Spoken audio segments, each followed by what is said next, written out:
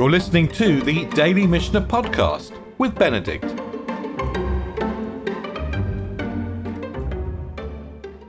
Today we're going to finish the third chapter of the tractate of Bikkurim, which was, by the way, originally the last chapter of the tractate.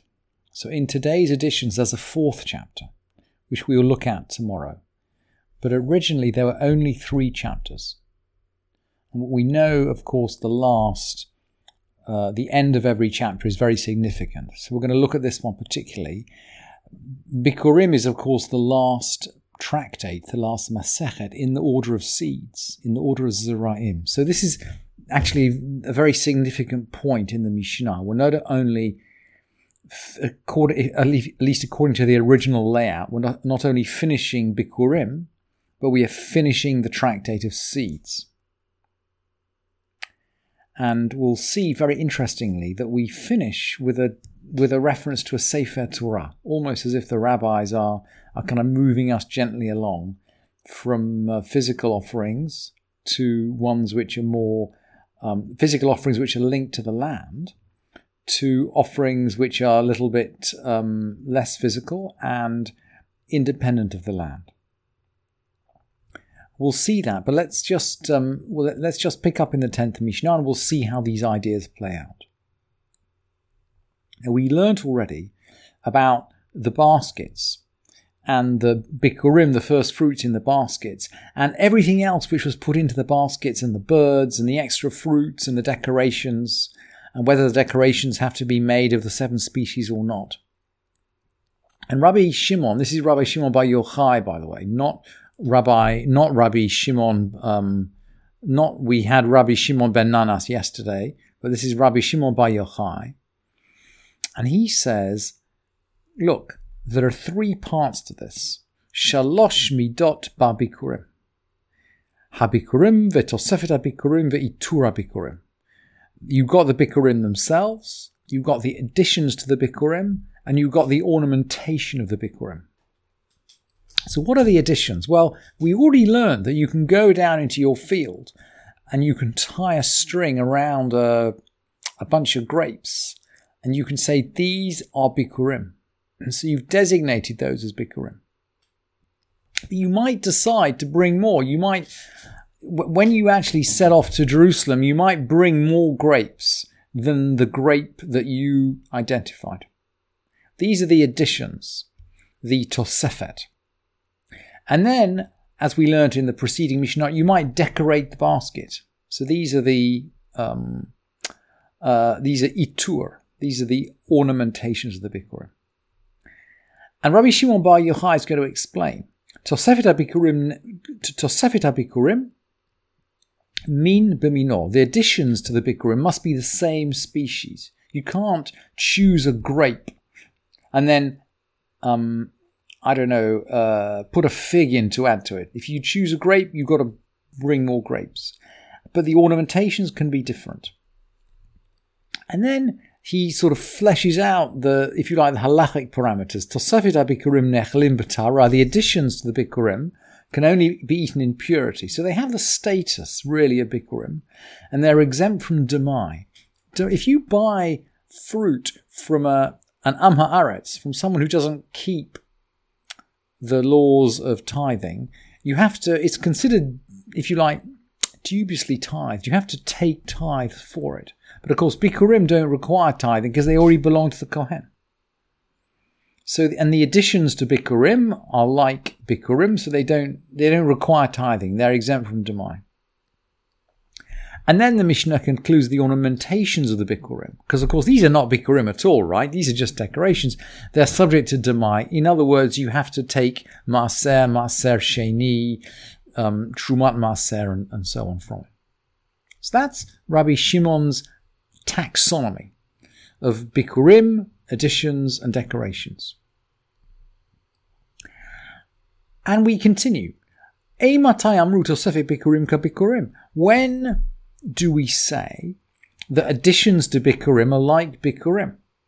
And the Mishnah answers, and you won't be surprised by this, because we've already talked about the fact we've already talked about the connection between the Bikkurim and the land. if it's not rooted in the right place, if the owner doesn't own the land, if the owner can't inherit the land, he doesn't have to bring Bikkurim. And along the same lines, when do we say additions to the Bikkurim are like Bikkurim?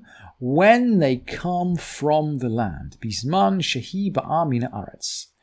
You can put in an extra bunch of grapes, but it has to come from the land of Israel. Ve'im eina ba'a min haaretz, eina kabikurim. If that extra bunch of grapes you put in is not from the land of Israel, it's not like Bikkurim. Now we're going to conclude.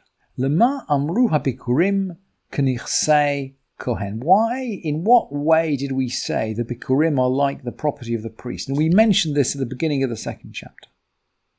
And now we're going to bring a whole list of things. Shehu koneh mehem avadim v'karkaot uv'hemat meot uv'achov notlim b'chova v'aisha kikruva. This priest, you're going to give the bikurim to a priest. And he can do with these whatever he likes. He doesn't need to eat them. I mean, someone needs to eat them. So he's only going to dispose of them to someone who can eat them in purity. But he can use them. He can, if there's another kohen, he can sell them to another kohen. And he can use the money to buy slaves or land or unclean beasts or whatever, or to pay off his creditors. And his wife can take possession of them for her ketubah. Just like the Mishnah says, just like a Sefer Torah. If you've got a Sefer Torah, apparently your creditors can take it for a loan, or your wife for her ketubah. And the Gemara in Megillah brings various situations in which you may or may not sell a Sefer Torah. Rabbi Yehuda is going to say, Bikurim, ein notnim otam ela lechaver b'tova. You can only give them to a chaver. A chaver is someone who you can rely upon to observe the laws of purity and to eat them in purity. And the Chachamim omrim notnim otam le'anshe hamishmar. The Chachamim say, look, and by the way, the halacha goes according to the Chachamim. The Chachamim say they're giving to the men of the mishmar. Remember, we said that every region has got Kohanim who get together to serve in the temple 1 week in 24. These are the Mishmar. They're the local Kohanim. The sages say they're given to the men of the Mishmar, and they divide them among themselves like sort of temple consecrated objects. Just like anything else that belongs to the temple. And that's the end of the Mishnah of Bikkurim, the real Mishnah of Bikkurim, and we're reminding ourselves of the holiness of the objects of the temple, and we're reminding ourselves of the Sefer Torah. I brought you on the source sheet the Rambam's definition of a chaver. He says giving it to a chaver is like giving it to a sage by way of charity and loving kindness. שנותנים אותו לתלמיד חכם בדרך הצדקה והחסד. But let's go back to the Sefer Torah. I wanted to bring you, just in closing, this remark from the Gemara in Megillah. Tanu Rabbanan. We've said that a priest can sell his Bikurim just like he can sell a Sefer Torah. That's how the Mishnah introduces. The Kohen can dispose of his Bikurim like he can dispose of a Sefer Torah. So let's check back into the Gemara in Megillah. Tanu Rabbanan, the sages taught, Lo yimkor adam Sefer Torah afal pi she'eino tzarich lo. A person shouldn't really sell a Sefer Torah, even if he doesn't need to read from the Sefer. Yater al kain. Furthermore, Amar Rabban Shimon ben Gamliel. Rabban Shimon ben Gamliel said, Afilu ein lo ma yochal. Even he's got nothing to eat. Umachar Sefer Torah. He sells a Sefer Torah. He's selling the Sefer to eat. And actually, Rabban Shimon ben Gamliel brings an awful sort of construct. He says, or if he sells his daughter, this is selling his daughter as a maidservant. That's what he compares selling a Sefer Torah to. It's selling your daughter as a maidservant. Eino ro'eh siman bracha le'olam. He will never ever get siman bracha. He will never ever get a sign of blessing ever again.